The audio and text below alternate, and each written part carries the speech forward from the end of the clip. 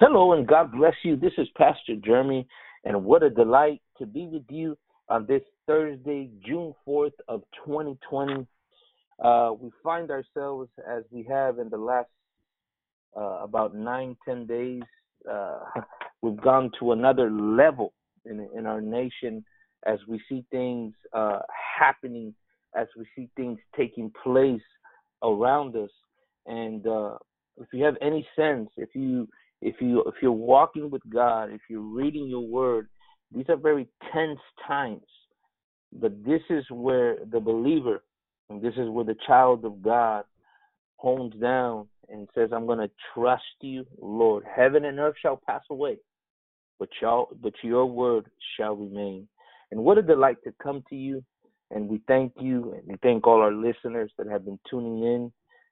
Thank you for taking up your time and studying the Word of God. This is what this podcast is all about: is to study the Word of God with a prophetic lens. And I know God has been showing us some things, and I'm excited about the Word of God today. And I pray that you worship God with us, that you study the Word of God with us, open your Bibles, and I know God has something for us. As always, it is a pleasure to be with our panel today, Brother Fernando and Brother Marty, to study the Word together. And so I'll leave it here with Brother Marty, and so for you to share what God has placed in your heart as we study the Word together. Well, praise the Lord. We're coming to you again out of the book of the prophet Isaiah, and we're going to begin with the 5th verse. And Brother Jeremy, would you read that 5th verse, chapter 1, verse 5? Yes, I got it right here. Verse 5. Here we go. Why should ye be stricken any more? You will revolt more and more. The whole head is sick, and the whole heart faint. For from the sole of the feet even unto the head there is no soundness in it, but wounds and bruises, putrefying sores. They have not been closed, and neither bound up, neither mollified with ointment. Can you read verse 7, Brother Jeremy? Your country is desolate. Your cities are burned with fire. Your land, strangers devoured it in your presence, and it is desolate, as overthrown by strangers. And the daughter of Zion, verse 8, is left as a cottage in a vineyard, as a lodge in a garden of cucumbers, as a besieged city. And except the Lord of hosts had left unto us a very small remnant, we should have been as Sodom, we should have been like unto Gomorrah. We're going to talk today, continuing as we have this week, on our theme, relating the same types of things that were happening in the days of Isaiah as he ministered to his people, and we see the profound historical parallels replaying in our country. And yesterday, for those of you who are just joining us, I encourage you to go back and listen to all the podcasts this week because we started in Isaiah. But yesterday in particular, we dealt with particular things that had to do with the foundational establishment of the country as a unique country, that is the United States, just as Judah, Jerusalem, Israel were unique in all the earth in their time. So the United States of America has been made unique in that it is a people that was founded, as we quoted yesterday from different historical resources, who truly sought the Lord and sought him to bless this land, to bless this nation, and dedicated it to him. Now, I know in the universities of today, it's a popular thing to distort the history and to leave great portions of our foundational truths out as we disseminate information to the children, seeking to corrupt their minds and basically slant them in the direction, right, of a generation that basically has no understanding of the roots of this country. And that's the situation, right, that Israel found itself in. is that after subsequent generations of blessing gave way to a nation that was meant to be a light to the nations around it, it began to, instead of by reflecting the fruit of the Spirit and the Word of God in their life as a holy nation, designed specifically to transform the heathen, pagan, Gentile nations around them.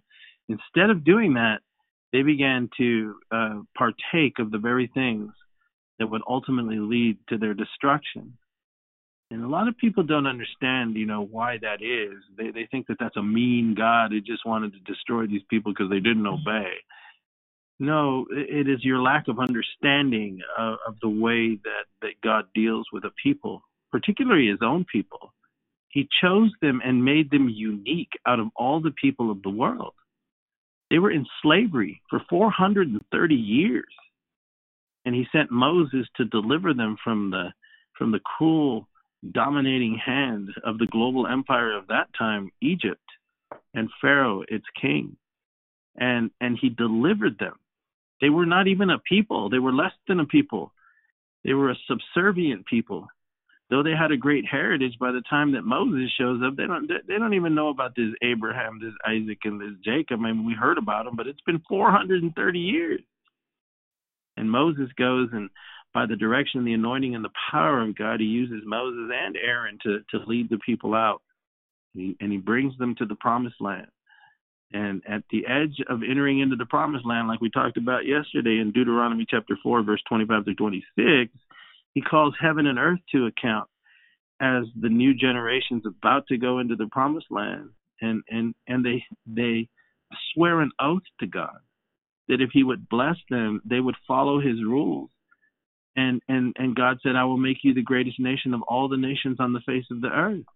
And that's indeed what happened. But in the subsequent intervening centuries, because you're looking at probably about 800 years, maybe 4, 5, 6, 700 years or so in there, after the centuries went by and the blessings and the things that God did for them, they began to fall away. They became professionally religious. They had the nation's capital in Jerusalem. They had a great, temple that was built by Solomon, and they were living high on the hog, so to speak. But in the interim, they began to fall away, and God would send them correction and send them words from God. But they got harder and harder with each subsequent prophet, with each subsequent revelation, with each subsequent judgment that would come upon them. And they would return to God, yet they would fall back into their sin. But now they reached a place of prosperity and power under these leaderships of Uzziah, Jotham, and Ahaz, and Hezekiah, the time period that Isaiah prophesied. And they come to the point now where Isaiah has to be moved by God to go and speak to his generation and begin to remove the veil of false religion from them. And their identity with being this great nation of God was what they rejoiced in, rather than allowing the God of the nation to be within their hearts. And they reached that point where we began today. What Brother Jeremy read was, can you read that again, verse 5, Brother Jeremy? Yes. Why should you be stricken anymore? You will revolt more and more. The whole head is sick, and the whole heart faint. Yeah, so he begins to call them out, right? And he says, look, it's almost as if he's asking a question out loud to himself. He's questioning them. He's questioning out loud. He says, look, why should God continue to send corrective things to you? Why should you continue to experience momentary pauses in the hopes that you'll change your behavior as a nation? Right. You're supposed to be the nation of God, right? And he says, because all it serves to do is make you worse. You'll just rebel more and more. Persist. Yeah, and when I was thinking about that, you guys jump in at any time, because we're talking about the United States. We're talking about the condition we're in right now. We're talking about our streets. Except for yesterday, it was kind of like a pause, even though a few things happened. But the days leading up to yesterday, where they were rebelling revolting and protesting, and it turned violent, setting things on fire, looting stores, an all-out mayhem on our streets led by our youth, rebelling against authority. We have police presence responding in 30 major cities plus little towns across America. We've got the national church in Washington, D.C. being set on fire. This is insanity. Yeah. Right? Yeah. And the prophet has that same kind of feeling, because in verse 7, he tells them, your cities are burning. He's basically prophesying that's what's coming to you guys. Well, it's happening for us, right? So, our cities are burning, and our land is desolate, and we'll get to that in a second. But so it's with that kind of understanding that Isaiah says, why should God send any more warnings to you, whether it be by natural disaster like a hurricane, an earthquake, or a 9/11 in America's case, right? 9/11 didn't turn us around. And then we had great economic collapse during the Obama years. That didn't turn us around. And then the whole shift in the political landscape of America takes place.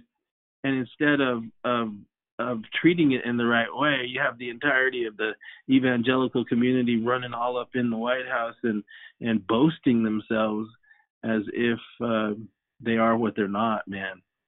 And now we have this mess.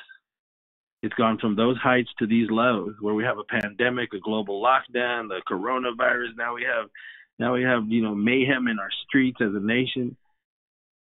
And Isaiah, his words echo into our generation. It's like, okay, what has God got to do now to you guys? He says, even if this isn't enough, now the outward expression of what you have sowed the seeds over decades is coming to fruit now. Now you're seeing it all around you.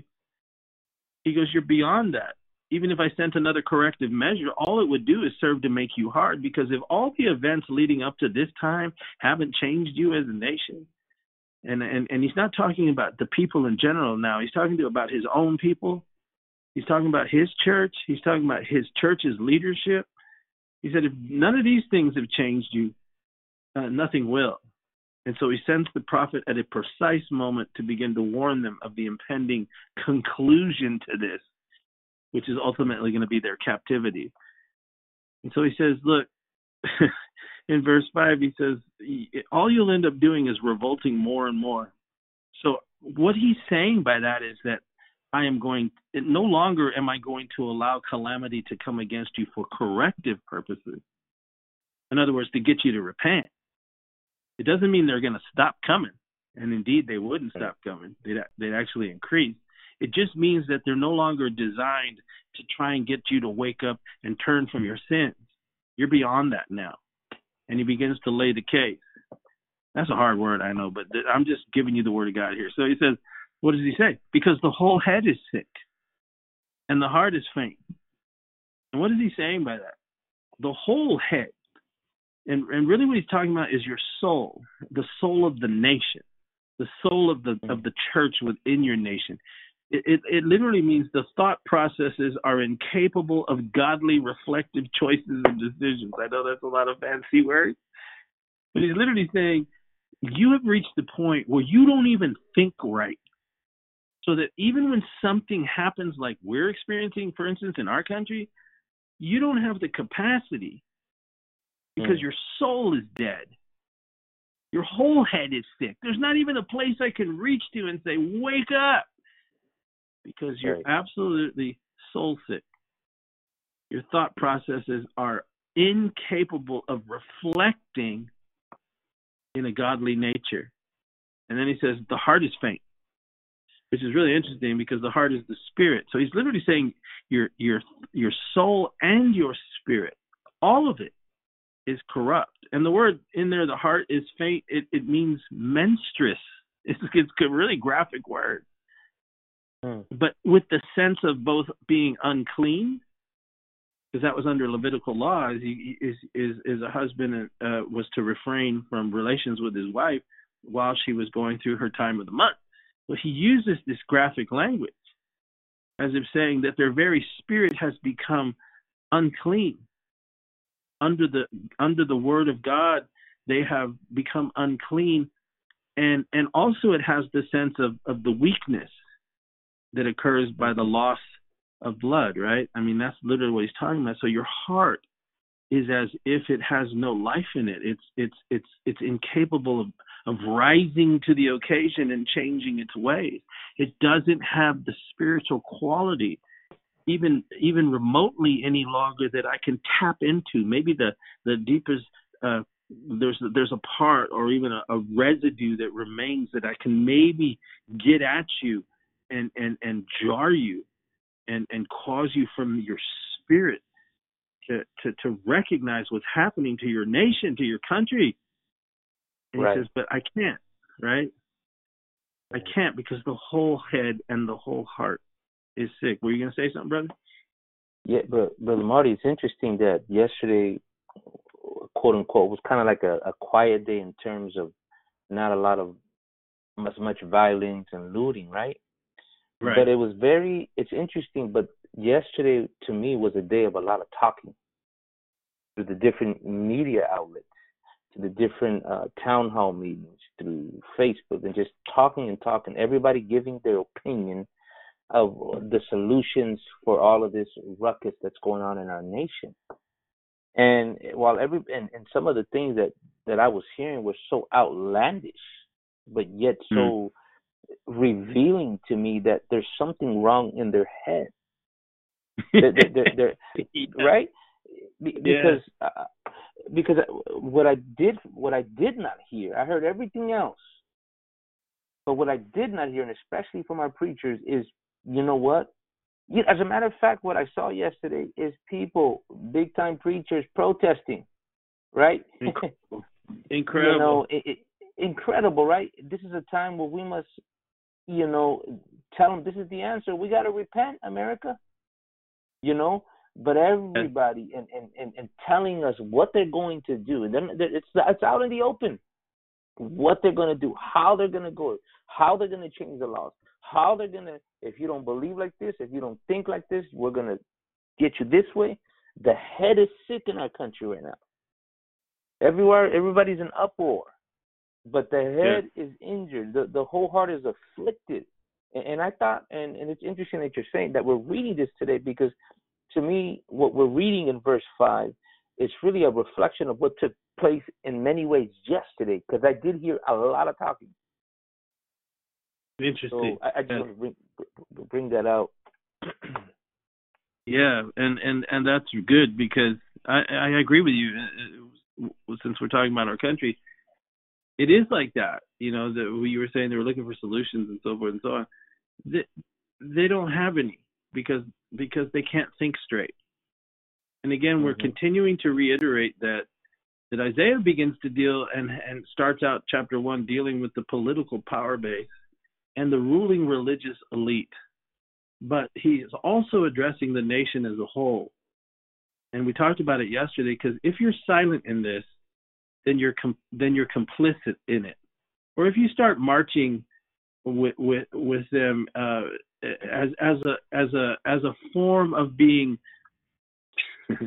to put yourself in a position with the hopes of being embraced by those that are demanding change, when you yourself are supposed to be the example, and you yourself, by marching with them, you are actually admitting, preacher, that you've been completely effective. It's almost like if you can't beat them, join them, as if they have the correct message.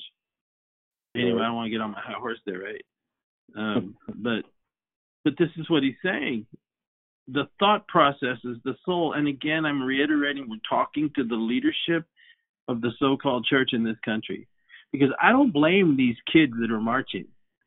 I don't even blame them. I mean, their actions are reprehensible when it comes to the burning and the looting and the hurting people, of course. But I'm talking about, these are children. Oh, they're not children. They're in their 20s and 30s. They're kids. They're just kids, and they have no bearing. They are the reflection. Isaiah calls them the seed of evildoers in verse 4. They are the children that are corrupters, because they are the offspring of you old guys who taught them to act this way. You know, That's powerful. and you preachers who didn't bring the word forth so that they could have a counterbalance. The audacity of these slick-haired dudes, man, nowadays in our churches, who think that Jesus is all about, you know, a donut and a cup of coffee before the service, you know, and you're really cool because you got a tattoo that says Moses or something. I don't know, man. I mean, but you know, the music you play, you can't even distinguish it between the world and the sacred hymns of God anymore. And you're trying to be so relevant to the culture that all you did was abrogate your position given to you by the Holy Spirit to be the moral conscience of a nation. And over decades of this kind of behavior, Isaiah said in his time, all it produced was children that are absolutely corrupt, in verse 4, and that have forsaken the Lord.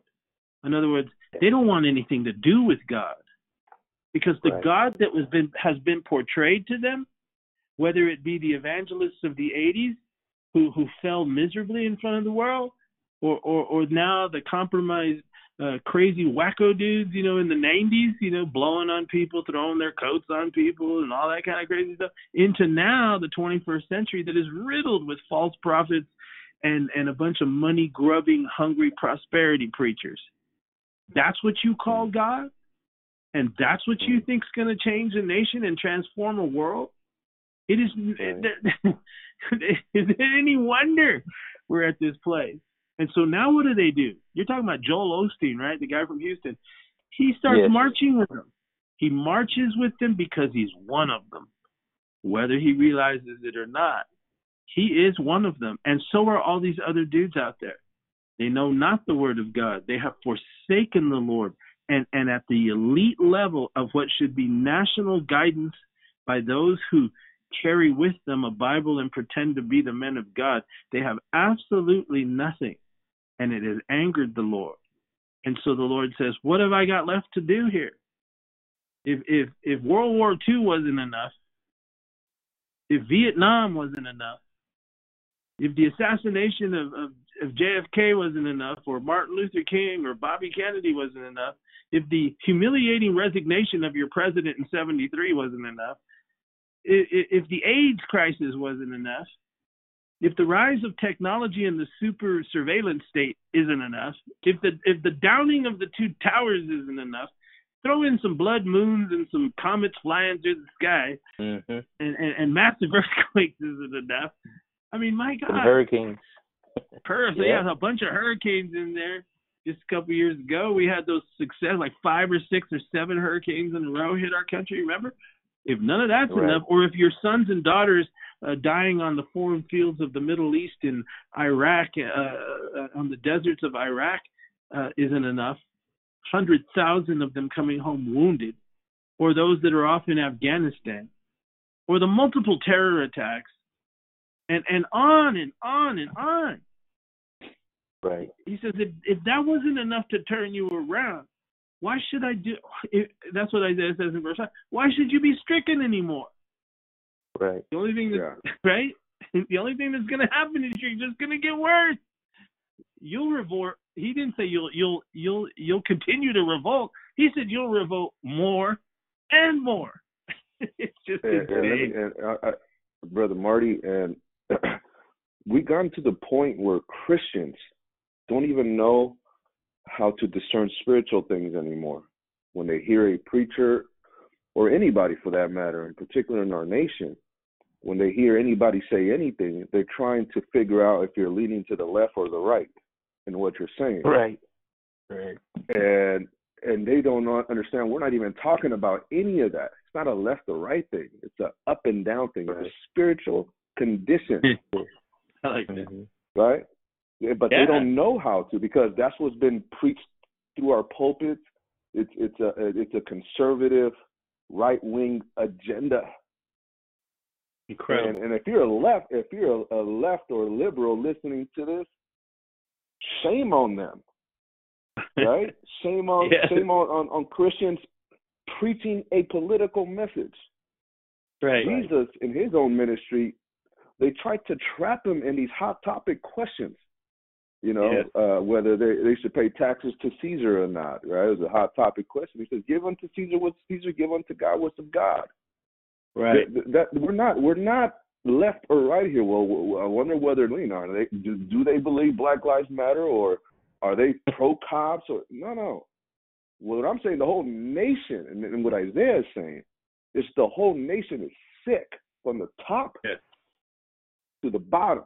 That's what we have to understand, and I want the listener to understand that. It's a spiritual condition.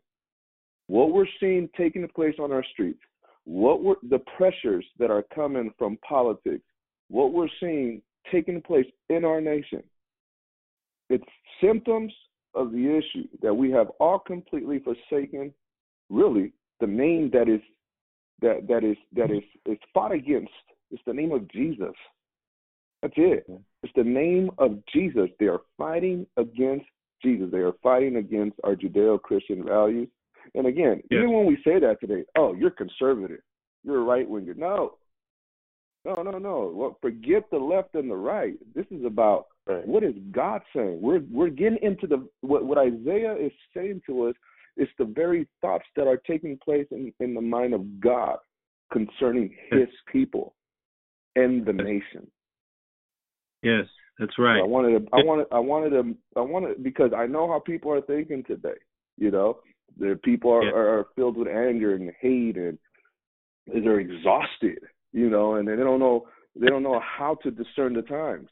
But again, this is why there's going to be a great falling away, because. And I say this because what's taking place right here, a lot of Christians didn't prepare themselves for these times, so they don't know how to discern them. My goodness. Mm-hmm. They don't know how to discern them. And this is a trap of the enemy. This is the spirit of Antichrist. At the end of the day, everything that is taking place, right? They speak a lot about reform, law enforcement reform, judicial reform, the White House being reformed. Everything is going to be changed, right? And 9/11 with Big Brother, the implementation of Big Brother and surveillance, and with the pandemic, we're talking about healthcare reform, universal healthcare. Now we're talking about military and law enforcement reform with everything that is going on. What do you think is next? I think what's coming is the big tidal wave, man, which is the economy. It's going to take a huge hit in America and around the world. Everything that is taking place, it's not a race issue. It's not a healthcare issue. It's not a law enforcement issue. Everything is taking place because what's coming is what the Bible predicts is coming, which is the spirit of Antichrist is working to set the platform for the man of sin. And ultimately, I'm going to just say it. You know who they're going to come after? Christian. That's where it's all headed. So our nation is sick from the top all the way through the body. We're sick. And this is the time to repent. This is the time to consider our ways, because if we don't, we're in trouble. Incredible. Absolutely. And it's so important what you said there about, because you're right. See, there are those, and I've had some blowback, come at me like, oh, so you hate the president. No, I didn't say that. I don't hate the president. I love him. I pray for him. I really do, because he is so, I don't want to go off that way, but I mean, the dude he's just a man. He's just a guy, and he is caught up in history right now that I don't care how astute you could be, you could have never predicted what is happening to the whole world right now. But like you said, Brother Fernando, you said that Christians leading up to this point, and that's who we're talking to. That's who we're attempting to reach, is those who have the moniker that they're Christian, is that they did not prepare themselves when times were relatively peaceful as they should.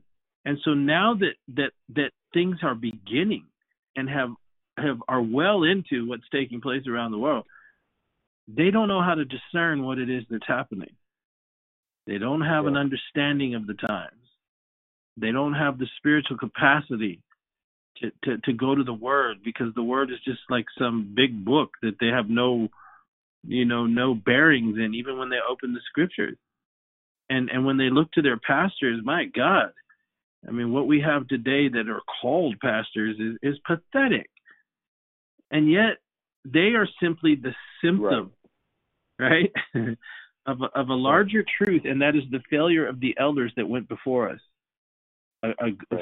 Starting from back in the 80s till now, man, because many of them have passed away now, and their children are in charge. And that's why we're in such trouble. See, when God said the whole head is... Yeah, and when God said the whole head is sick and the whole heart is faint, basically he's saying you have reached the point as a nation that you can't even be corrected anymore. And this is this. You're on life support. Right. We are. Yeah, we are. We are. In the famous words of Dr. Fauci, you're on a ventilator. A ventilator. No, I'm sorry. You're not bad. Not bad. I've been working on that. I've been saving that all week, brother. Seriously, I mean, it's true, brother. We're on a ventilator, and we don't know it. Right. The most Go ahead, brother. No, it's just powerful because what you quoted from verse 4. You have become a seed of evildoers, children that are corrupters, a brood of evildoers. Your offspring. This is. Look at your offspring right now, and this is not a knock on our generation right now. They're just acting upon what they've been taught. This is a consequence of you, parent, of you, preacher, of what you've been given in our school. This is what it's produced. This is what it's producing. This is what as they say, right? The proof is in the pudding, right? Yeah. And so Isaiah lays the blame. He said, "It's your offspring. You have become a brood of evildoers. The head is sick. The head is injured. The whole heart is afflicted." And he lays the blame right there at the elders, right? Of this nation, that's the where elders of the church. Yes. And that's where it belongs. And because without, like we were reading yesterday from that preacher from the 1800s, he said, look, as America was expanding across the nation, he said, you need to build schools, you need to build hospitals, you need to change the moral fabric of the country by guiding its laws and its jurisdictions with the solid foundation of Judeo-Christian values. Otherwise, all the morality that you pretend or all the laws that you try to pass, if they have no moral compass, they will not stand. They don't mean anything. Because unless a person is ruled from the heart, I don't care how much you put in his head, what he does from the heart. And what Brother Jeremy was just pointing out is he turns towards the parents and their parents too and said, this is your offspring. The most precious thing that has ever been given to a man and a wife is a child. Now you look at those young men, all dressed in black and throwing bricks and breaking down glass and, stealing from the stores that we've been watching. Every single one of them used to be in diapers. Used to be so innocent that they couldn't even feed themselves. What happened? I mean, something that's dangerous, raised, brother. It's dangerous because we've given autonomy to everyone to self-govern themselves. My goodness. Think about that. What kind of... Okay, I get it. We want rights. Okay, we don't. We want to change things. We want to change laws. We want to change the way we're governed. Okay, so who sets that standard? Now the people are. And you give that autonomy to them, everybody's going to turn on themselves because everybody has their own standard of what morality is. That's very dangerous. Without God, that's right. Without God. Well, that reminds me of what Brother Jeremy said a few weeks back when we were somewhere along the lines there.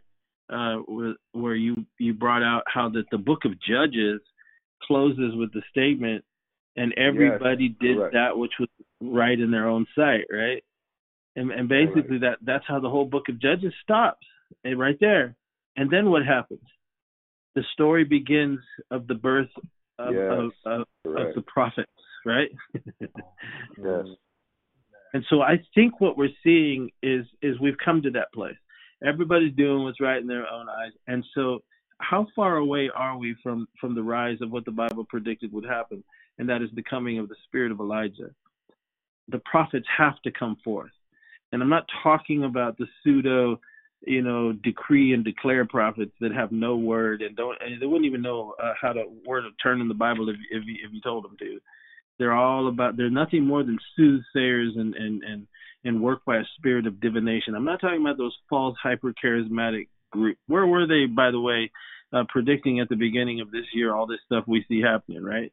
They were a trillion miles away from it. And all the way through it, they've decreed and declared, and every single one of their words, from the big evangelist trying to blow the storm off the nation to all this, this Pentecostal season is going to be really good. Pentecost, man. Now it's Pentecost. We're going to see God turn everything around. That's when the fire of God fell on the day of Pentecost. Well, yeah, we got fires, all right, but it ain't the Spirit of God. The fires broke out in the Pentecostal season, burning your cities because your land is desolate and the soul of your leadership is empty, vain, and has absolutely no life in it. But now we see a generation like you guys are talking about that's doing everything right in their own sight, seeking to govern themselves. I believe this is quite possibly now we will see the rise of the spirit of Elijah to prepare the people for the coming of the Lord. Because all that's left in this kind of a climate, and this is what's really hard for people to deal with, when Isaiah in verse 5 says, why should I try and correct you? Because what he's literally saying is you are beyond correction. And this is going to make a lot of people mad if they actually, because they know what we're saying. You're beyond correction. So it's not a matter of, okay, you still have a chance here. I'm gonna offer it to you, but I know you're not going to turn. But yet I show you my grace to the end.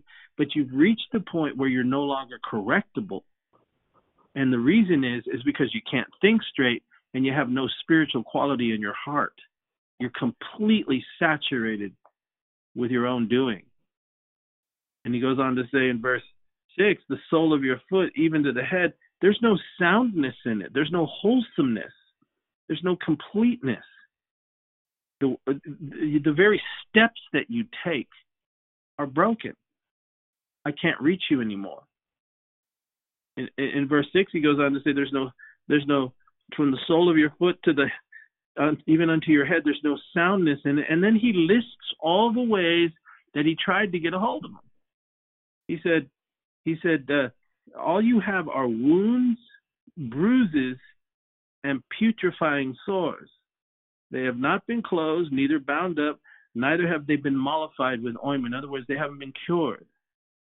So what he was literally saying was, I wounded you to try and get your attention. That represents it literally means to be crushed. It speaks of the convicting power of the Holy Spirit.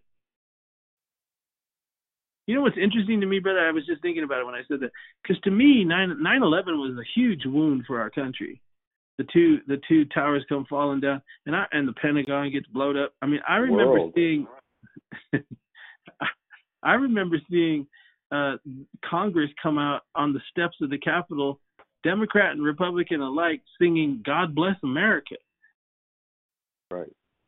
Right, and they're saying that this is the last time we had National Guard troops in the country out on the streets was during 9/11. Well, here now we have National Guard troops out on the streets under this whole protest and violent riot thing going on. But there ain't nobody standing on the steps singing "God Bless America" anymore. Right. Wow. So what God was literally saying was, I brought the convicting power of the Holy Spirit at 9/11. At least it moved your representatives to sing, but they're not even moved anymore. There's no Wow. conviction that reaches them. And then he says, you have, and bruises. That literally means stripes or being whipped, right? The correction of the Spirit. I brought correction to you. I brought conviction to you. But because no repentance occurred, he says, now it's become putrefying sores. It's become infected. And it's spread throughout your entire body. He says, you didn't bind it up and you didn't cure yourself. You didn't let my Spirit cure you. You didn't let my Spirit heal you. And so what you're left with is a festering, stinking thing that leads to gangrene, that literally will bring you to death because of your inability to hear me, and because you've refused me, and because you will not turn back. And that's why he lists in verse 6 all the ways that he tried to correct the nation, and why he's justified in saying, why should I continue to try and correct you, man? Because really, go ahead. Brother Marty, it's very powerful what you're saying. I just want to share this with the people.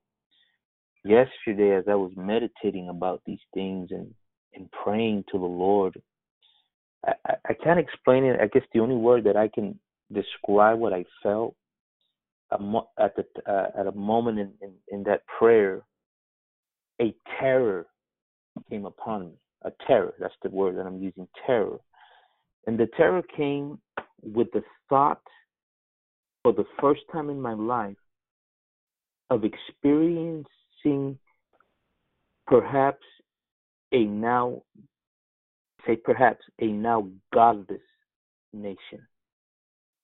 I had never ever experienced that, because like at least in 9/11 we went to church, we declared the word, right?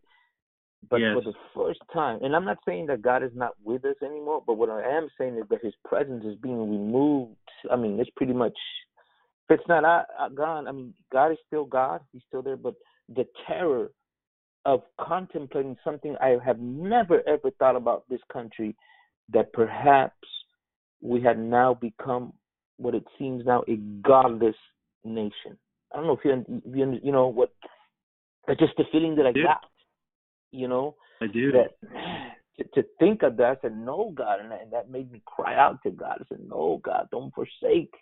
There's a remnant, Lord, and blah, but what I'm telling you is that feeling came to me for the first time in my life, of almost like God, just that removal, almost it seems completely, not that he has, just telling you that's the way I felt, and brother, I know exactly what you're talking about. From a different perspective, but I think it's the same kind of feeling. I haven't always been this holy man of God, right? So, but I've known his presence, and I've known what it is to walk away from that presence, and to find myself in some of the most desperate times of my life, where God had to remove his presence from me. After a night of debauchery and horribleness, when the sun comes up and the devil quits dancing around you and leaves you to wallow in the reality of what it is you've just been doing, and the light shines upon your day, and the energy and darkness of the night is gone, and God is no longer with you. And all you hear is the echoes of the devils as they laugh and have to retreat, because they've accomplished, and you allowed them to accomplish, whether you realized it or not, what they wanted to do to you, which is break fellowship with God. And it's in that most lonely of places where you feel godless, where you feel a desperation and a sadness, because I was a child of God, right? So I felt sad. And in your case, that's the only way I can relate to that in that sense, is that to feel, because I know your life, Brother Jeremy, and you've walked with God your whole life. And so for you to feel that way is incredible. And that's how I relate to that feeling of, have we reached this point? Oh, absolutely we have. And that's why Isaiah, he says, when the Lord would have healed you, after repeated attempts to correct us, he said you wouldn't allow it. So now you're infected. You have putrefying sores, and it's led to your precarious, current, dire situation. I mean, that's basically what he's saying. So he says, now look and see in verse 7. Your country is desolate. Right. And that word desolate means to be astonished and ruined, and also to be left in a feeling of numbness. That's what it means to sit there like you're all numb. You can't take anymore, right? You're just numb when you look around and see what's going on. He says, and it's caused you to be astonished and have that sense of ruin and emptiness and numbness. You're like, how much more? It's like we talked about the other day. He's saying it's like sensory overload. Sensory overload. You can't take no more. It's so much. You know what I mean? And now we got a storm brewing in the Gulf, right? So we won't talk about that today. But and then he says, and your cities are burning with fire. That's what he told them. And that's really because it would be in the future that would happen to them. But it's really metaphoric for the judgment that's been allowed to come upon the land. It's an astonishing thing. He says, because you wouldn't let the Lord, even with wounds and bruises, you didn't heal it up. You didn't let the Spirit heal you and change you, even though he tried to. And so now you're just left with an infection, because you can't have God and sin in your life. It'll kill you. Brother Marty. Go ahead. I think we shared an article of I don't know if it was troops or police in Minneapolis. They were walking through a middle class neighborhood, a real nice neighborhood, and the families were in their porches, and then you see law enforcement just walking through the streets. It was about maybe 30 officers or military men, and they're screaming orders at the people. And I'm sharing this with my buddy, a good friend of mine. He's a believer. And he calls me back after he sees the video, and the military guys or officers are screaming at the people, "Get in your houses! Get in your houses!" And the people are like, "What in the world's going on?" And you hear a command that says, "Light them up!" And they start shooting rubber bullets at the people's front porch where they're standing, and they're running into the house like scared, like, "Oh my God, what is going on?" And my buddy, my good friend, said, he asked me the question. He said, "Do you think it's right to send military into our streets, or to send the military into our cities?" And I told him, I said, it's not whether it's right or not. I mean, I guess you have to now. It's all out lawlessness. But I said, that's not the point. It's not whether it's right or wrong. It's that it's happening in this nation. In the land, and he said it. He said, "You're right, in the land of the free." I said, "Yes." Right. I said, "Think about it. You posed me the question, is it right or wrong?" I said, "That's not the point." Right. And that's not the right question, right? And it's not that, And it hit him. He's like, "You're right." I said, it's that this nation, right, from sea to shining sea, God has shed his grace on thee, right? This nation. We're seeing all of this. That is what the people in the days of Isaiah could not, they have recollection to understand where they had come from to where they were today. They couldn't understand. They couldn't consider. They reached a point where they were numb. He says, "Why should I strengthen you anymore? Right. Why should I continue to send judgments your way, allow judgments to come your way? It's not going to work. You're off the rails completely." Right. We're asking the wrong questions.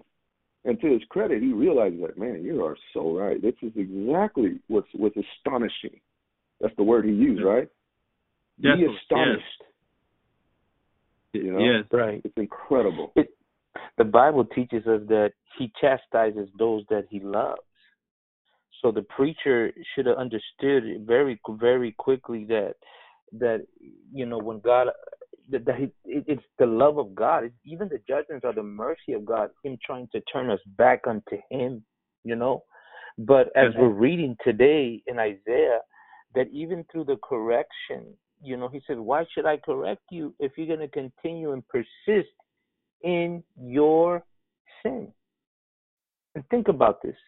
You as a parent, especially you that have, children over 18, whenever you have a child that no matter how much you correct him, you tell him, he just doesn't listen, right? What do you do with that child, right? There comes the time that you don't tell him anything no more. You just simply say, God, do whatever it takes, prayer, right? Yeah. I mean, what can you do? That's a hard prayer. That's a hard prayer. I remember years ago, Brother Fernando ministered a message that impacted my life a lot. He says one thing is to pray, when hey, God, touch him, and another thing is whatever it takes prayer, and that's not for the faint of heart. That's when you're saying, God, do whatever it takes.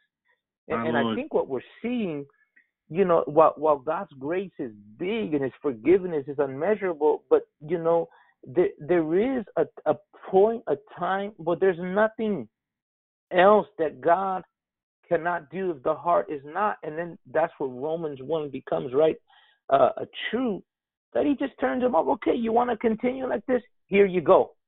You want to live in this debauchery? I've told you, I've warned you, I've chastised you. I sent my servants early, as He told Jeremiah, and you did not want to listen. And there comes a time. It doesn't matter how big God's grace is. If you don't receive it, it becomes of no effect to you, right? And so I was just thinking about it, as you guys were talking. Yeah, and that's exactly right, because. And I just want to clarify. I think it was the prophet Jeremiah that said, "Be ye astonished, all ye heavens." You haven't. I don't know if it was the prophet Isaiah, but he used that word. Yeah, be astonished, and that's what he means. He says, "Look, you've reached the point where you can't be corrected." What's really intense there is he says, because if I tried to do it at this point now, the result is going to be you'll revolt against me more and more. That is so intense, right? Because he's talking spiritually here. He's actually trying to let remain in them something that, in the hopes of, because if I bring corrective measures instituted by me, that is the Lord God Almighty, when I bring corrective measures, every time that you say no to the Holy Spirit, it works within you the removing of light from your soul. And so he's saying, if I was to send more of how I deal with you, because how I deal with you is to bring you back to me. When I allow bad things to come, it's the devil dealing with you, because he wants to destroy you, and it's a result of how you rejected me. So there's two types of correction, because he even calls the Assyrian the rod of his anger, right? He called Nebuchadnezzar his servant when he came and led them captive. So it's always, under the defined parameters of the permission of God. But there's a correction that comes into the believer's life that is instituted by God, as well as on a national life, or a national correction for a nation that's instituted by God, that's designed to bring the nation or the person to their knees to reflect and turn back to God, that they might be healed. But see, he says, if I do it now, you're just simply going to go deeper and become absolutely, as an entire nation, unredeemable ever. And so I've got to let you go and allow the fruit of your doings to come upon you. And so he says, open your eyes and look.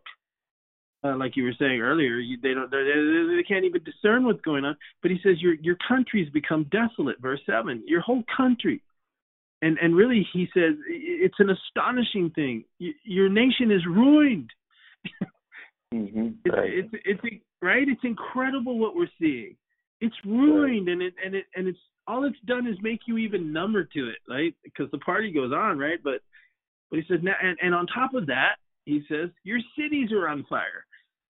Your cities are burned with fire. Metaphoric in our times for judgment. Judgment has come to your cities. And then he says, your land, strangers devour it in your presence. That's one thing. And it's overthrown by strangers. That's the second thing. So what he was saying there, and I'm hurrying, verse 7, he's literally saying strangers, one of the indications that you have been up under judgment for quite some time is strangers have devoured your land in your presence. And what that literally means, and what strangers literally means, foreigners. Yes. In their case, the Gentiles who have no God, or they don't worship the God that you do. And I was thinking about that and this morning, and I felt like the Lord was saying that's the same thing that's been happening for decades with the United States. Yes. It's the foreign pagan nations like Saudi Arabia or China or India. They've come in and bought up massive chunks of our industry. They have loaned us money to where we've become a debtor nation. China holds like $2 trillion in loans. China, Saudi Arabia bought up ports in Long Beach. Didn't Saudi Arabia buy a port in Long Beach and George Bush let him do it? I mean, what are we seeing? We're seeing foreign nations devour what should have been the blessings for our children. And Isaiah says they've come in and devoured your land right in front of you, and you can't see it. And then he uses that horrible phrase, and you're as overthrown by strangers. The word overthrown is only used in this context, and it refers to Sodom and Gomorrah, which is why he goes on to mention them several times after this. It's the overthrow. And he's literally saying the two things by saying the overthrow by strangers is that it references the destruction of Sodom and Gomorrah, and that they've been overcome with a judgment like that, complete and total, and that in the future, like Sodom and Gomorrah, the end result will be it'll be completely destroyed. That is what is so fearful about what we are seeing in the Word, because we're talking about our country here. And like Brother Fernando just said, right? Like Brother Fernando just said, that your friend was telling you about the troops and all that kind of stuff. I mean, it's extraordinary what's happened to this country, and to see that the streets flooded with soldiers and police and the violence and all that kind of stuff. It's a very scary thing to imagine that the nation itself could be, if those troops weren't on the streets, like you said, if they were to withdraw and allow what is taking place to taking place, the country would be over. Because this force that is driving these people, which are highly funded by people in the shadows, by the way, that are desiring the destruction of this country, if you remove, and we don't like to see it, but my God, what's the alternative? Because before it was the keeping power of God that kept these things at bay. And even now, military people in the White House that are saying they're disagreeing with the president. So there's division at the highest level. The head is sick. Yes. Over these things. Should we go there? And should we go there? Because what you just mentioned, I mean, look, man, this is let's pull the veneer off of that one. It is quite possible that the deep state itself, which people don't like to hear about, and when I mention deep state, I'm talking about Luciferians and crazy nutcase people at high, powerful levels, because the Bible talks about them, saying there's spiritual wickedness in high places. I think they're coming to the front now, unashamed, and they're moving to take down this nation, this freedom-loving nation, this God-fearing nation that once used to be. And they're telling us what they're going to do and what they want to do. And so the very pillars of every foundational structure within that comprises our government, they're coming out. They're the snakes that have been lurking between the rocks. I mean, they're coming out because they know they're never going to have an opportunity like this in the immediate future. And they're moving with force.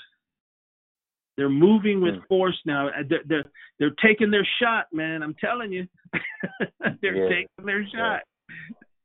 And it's not like, we just decided to do it. These people are highly organized. Yeah. I saw a report from a highly respected journalist, Laura Loomer, the other day. She said she's been talking to highly placed sources in the government and in law enforcement that are telling her, we have never seen anything like this. These people, he say, they have signal jamming communication devices. They have people positioned in the different parts of the country.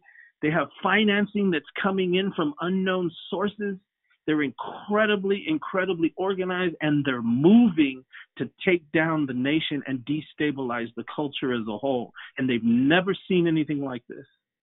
And they don't. And this spirit, the spirit of this age, Brother Marty, that is here and it's overtaking the globe, does not care about whether you're rich or poor. Amen. Young or old, black, white, yellow, brown, whatever. This spirit is not going to give in to your political beliefs. It is going to engulf the globe. And what the Bible says is that everyone is going to cause everyone to take this mark. Yeah. Right? That's where we're headed. Okay? That's so what it says. It's not. That's what the Bible says. Mm-hmm. You know, and that's the agenda of these people.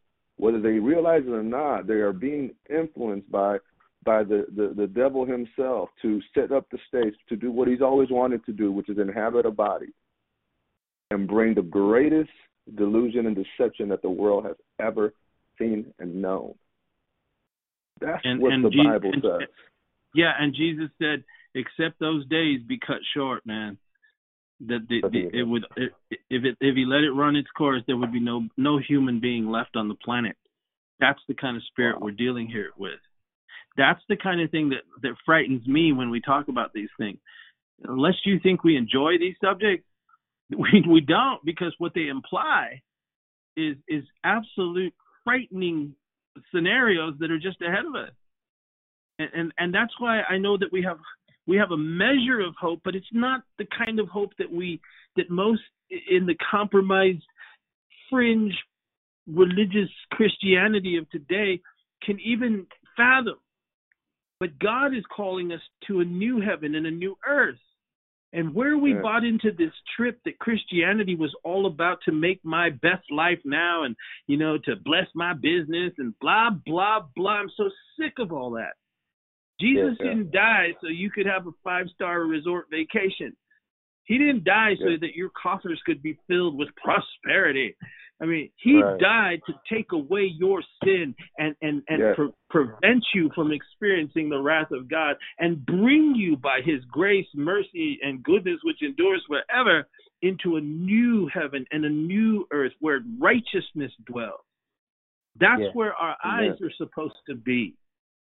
And that is the anchor for our souls in these kinds of times.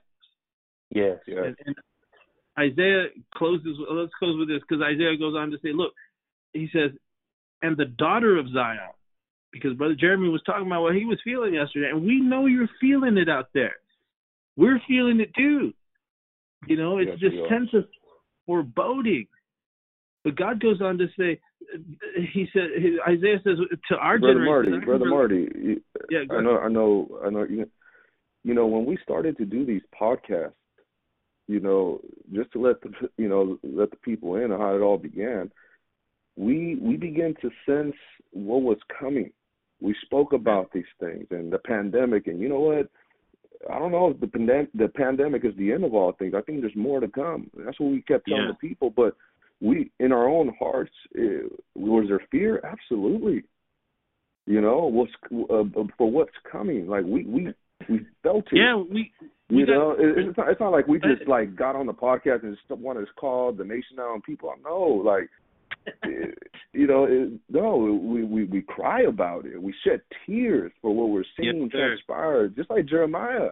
Jeremiah was called the weeping prophet. Yes.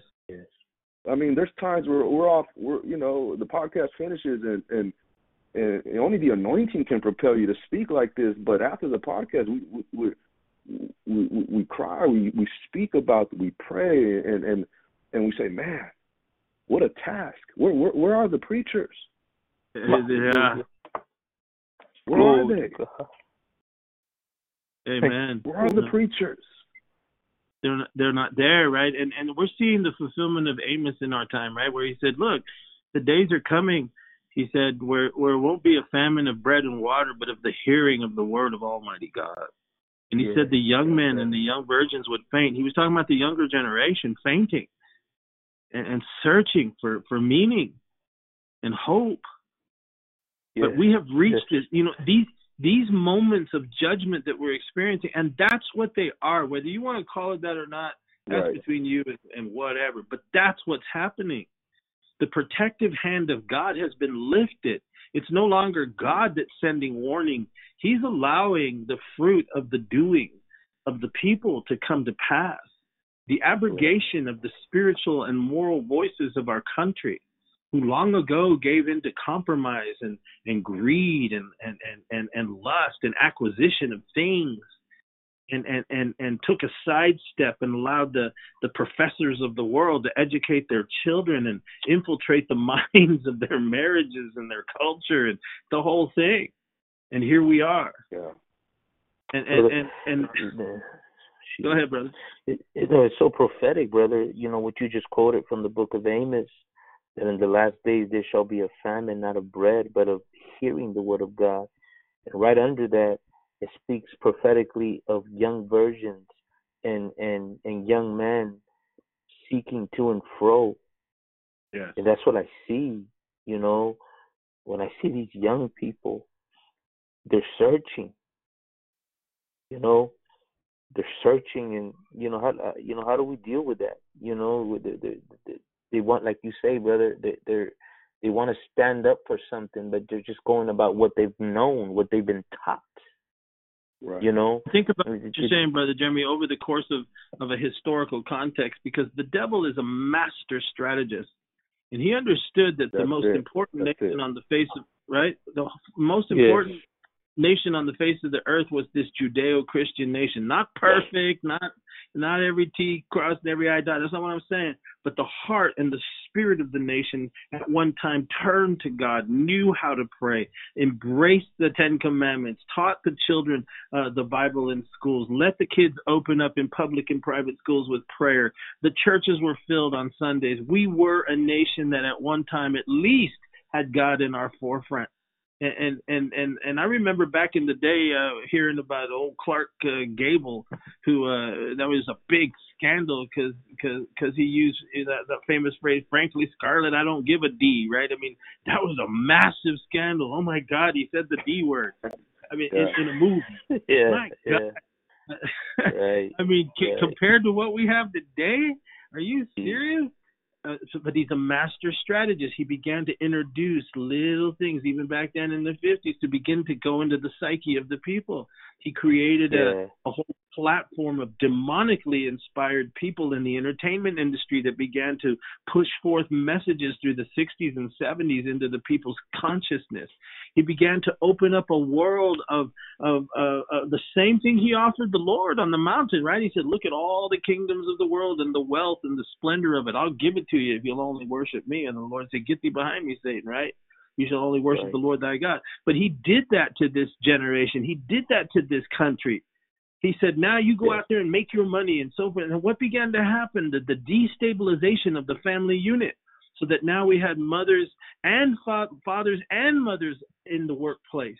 So there's no longer that nurturing, godly woman at home taking care of the children. No, her and her husband are out there working in the office 8 to 10 hours a day trying to earn a paycheck so they can keep up with the Smiths and the Jones down the street who just bought a new car and got a new tree planted in the front yard. And all the while, Johnny and Jane are being raised no longer by their parents. We started hearing phrases like latchkey kids coming home to nobody, turning on the television, being indoctrinated by the spirit of the age. And then as they grew up, we gave them over to public school systems that began to teach them, hidden underlying Marxist, Leninist kind of philosophy, getting them to question their very faith, getting them to believe that they came from monkeys instead of created in the image of God. And now, fast forwarding all these years, look what we have. Right. Exactly. Right. My Lord. God help us. The last frontier, man. And this is you said it well. It's the devil's a mastermind. You know, he's been setting this nation up. We allowed it. The preachers let him in through the back door. Yes, sir. You know, and this is what we've been talking about. You know, we began with Ephesians, right? We were speaking about Ephesians and the spiritual warfare, and now we're learning a little bit of how the enemy works. It's not just, you know, he's trying to lure you to do your typical sins, drug, sex, and rock and roll. This is more than just you. Yes, there is an eternal warfare taking place here on earth. Yes, goodness. This is about two kingdoms. It's very simple. It's about two kingdoms: the kingdom of God and the kingdom of darkness. That's right. Yes. Right. So you said it well. This has been the plan of the enemy the whole time, and he manages to turn us against each other. Right. Yes. And we're focusing on ourselves and our brothers to the left, but sisters to the right. And the truth of the matter is, he comes to kill, steal, and destroy. Yes. That's what Jesus said. You know. Right. Amen. What we said a couple podcasts ago, you know, we are at the last frontier. We're heading towards the culmination of all things. Right? The final battle between God and the kingdom, like you said, the kingdom of light and the kingdom of darkness. This is the earth, right here, the earth. This is the final frontier. This is where everything is going to culminate. Right here, there's a showdown that we're heading in the next few years, few days. It's not going to be long. But this is where it's all going to culminate. That's where we're heading. That's why we're feeling and we're sensing what we're sensing. You know, we know where we're going. We know where this is heading. Amen. And I think that's one thing that you made me think of there was, you know, we've always had crisis in the world. If you're in the world, there's going to be crisis. But we've lived long enough to understand that not every crisis is a Jesus is coming in 24 hours kind of thing. Right? I mean, it's just not that way. I've lived long enough myself to know that I cannot overreact to situations. Okay, that's one thing. I'm going to put that out there. But what makes this time unique, is it appears to be the culmination of decades of that kind of stuff coming to rest in our time, because it's affecting the whole planet, not a territory, but the whole planet at the same time. Right. And the characteristics of it is all global in nature, and the removing from the public consciousness. Look how angry they got because somebody went and stood in front of a church and held up a Bible. Preachers. I mean, preachers were mocking the president. That's right. Preachers were. I mean, what? Seriously? I mean, these paragons of virtue? Some bishop from New York, from Washington. The bishop from Washington was outraged. You know, the Catholic bishop. Really? You know, this institution of pedophiles and homosexual clergy is going to be our conscience and tell us that we shouldn't hold up a Bible in front of the church because it's an insult to God. Are you serious? Devil is what we got running rampant around us. But man, let's bring this to a close. Listen, man, we could talk for hours on this kind of stuff, because this is where we're at, and this is what makes our times different. Is we're reading it right out of the prophets, and we're comparing it and laying the template on our nation and saying, does it fit? Oh, it fits. It fits like a glove, unfortunately, and that's the hard part that many are going to have to wrap their head around. And what we're asking out loud is, has it begun? Because if it hasn't begun, my God, I'll hate to see when it does begin. Because if this doesn't qualify, everything that's been happening this year, I don't know what does. But Isaiah comforts, and he comforts God's people. In verse 8, and we'll close with this. He says, the daughter of Zion, He's referring to his people that are living up under this kind of a thing. He says, he describes what it feels like. The daughter of Zion is left as a cottage in a vineyard, as a lodge in a garden of cucumbers, and as a besieged city. What he's trying to describe there is God's people who are witnessing this. You who are listening to us, because you wouldn't be listening this long into the podcast if you were a child of God interested in what we're trying to describe out of Isaiah. But he says, listen, the daughter of Zion is like a cottage in a vineyard. It means that it speaks of the isolation of the real people of God and the judgments they're witnessing. It's as if all of it's creeping up around us. And what's really interesting, what the rabbi said about a cottage, he said that in the commentary I was reading on this particular passage, that a cottage used to be set in a vineyard. It's a little hut during the growing season. And so it's a little cottage that's put in the middle of the vineyard, and there would be someone in that cottage, and they used to call him the watchman. And they stay in that little thing and watch until the harvest is complete. Wow. And then, right, and so he's saying that's kind of where we're at. Isaiah is saying it's as if that watchman is in this cottage and it's being surrounded. And what the Lord was telling me, how that relates to us, is what we see is a vineyard being plundered.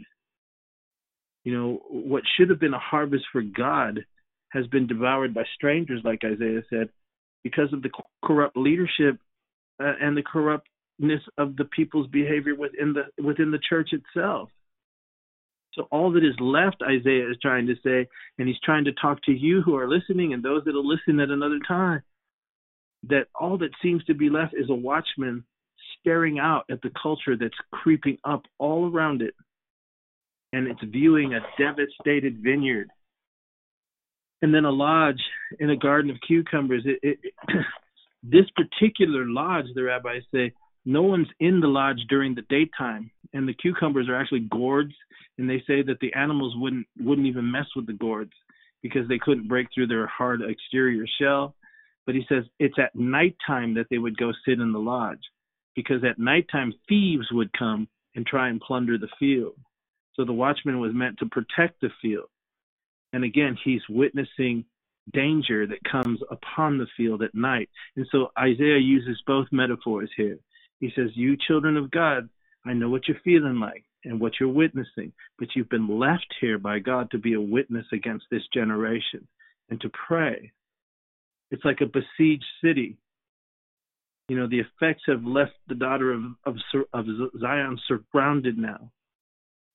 But what God wanted me to say was, understand this is the true church. And he wants us to understand your purpose in the midst of everything that you're seeing. Because he goes on in verse 9 and says, the Lord of hosts, except the Lord of hosts had left us a very small remnant, we would have become like Sodom already and like Gomorrah, right? I mean, we would have been totally overrun. Right. So the Lord of hosts is a title for Jesus Christ. And for now, he's left a very small remnant. Understand, if you're feeling isolated, if you're feeling like, where is all the believers? Where's the real people of God? Hey, yeah, it's an indication that we're right there, because we are a remnant. And he says, but he's left us there. We need to understand our purpose now. He's left us there, and in a sense, it's the grace of God at the nth degree, at the final frontier, as Brother Jeremy was saying, because it's holding back full, complete, and total corruption. It's the only thing that's keeping the whole world from plunging into darkness. And this is the Lord's grace. And really, as he spoke it to me this morning, it's a time that's left that he's giving us to rescue our loved ones, to rescue our neighbors, to do everything we can in all the spheres of influence that we have to get the word out that Jesus is coming soon. There are terrible days ahead of us, and that our only hope and our only anchor is in him. You know, finally understand that the whole is being overrun, like that cottage in the vineyard or that lodge in the garden there of cucumbers. But there is a last day remnant that is here, and it's to proclaim the gospel, to rescue those that are yet to be saved. Because what we're seeing And all the things we've been describing really is revealing to us that the return of the Lord is near. And so we need to take heart, though, and understand, those of you who can hear by the Spirit, that we're looking for a city whose builder and maker is God, because everything around us, brothers and sisters, it's all going to pass away. And the sooner we come to grips with that and allow the Holy Spirit to elevate us into that realm of blessed revelation and wisdom in the knowledge of the Lord, and to hearken to the call from heaven, like Paul said, I'm pressing toward the mark of the high calling that is in Christ Jesus my Lord. I hear something beckoning to me, reaching into the depths of my heart and spirit and pulling me forward and upward and onward. And I want to cast that net like Jesus told Peter, have you caught anything after he rose from the dead? And he said, cast your net on the side of the boat. And they caught so many fish just before they swam to shore, right? We're just about to go to the shore where our Lord is, our heavenly shore. But there's yet a harvest of fish that we need to drag into heaven with us. And this little bit of time that we have right now, let us move like Secret Service agents or heavenly CIA, man. And let's go into the highways and the byways and compel them to come in, because a special grace is going to be given to us at this time. God's people, God's real people, as we rescue as many as we can, because the days are ahead and the night is coming when no man can work. Even so, come quickly, Lord Jesus. Amen. Amen. Amen. Praise God. Well, what a tremendous study we have had today. And, let me tell you something. The devil knows that he's got but a short time left for him. Yeah. Trust me, Jesus has put him on notice and says, as he told Judas, whatever you got to do, go ahead and do it. But I also rejoice in this, that God's servants also know that just a few more weary days, and then I'll fly away. So these are all signs to us.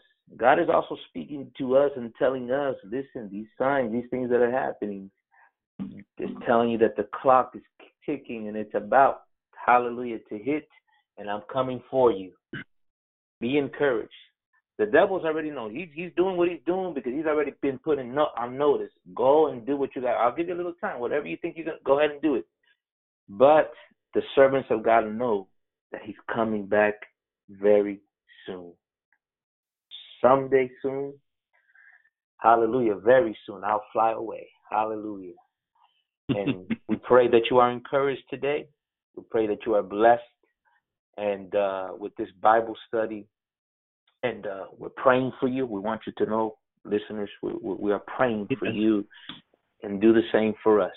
Pray for us that God will continue to give us the courage and the boldness to stand and declare what thus saith the Lord. May the Lord bless you. May the Lord keep you. Keep looking up.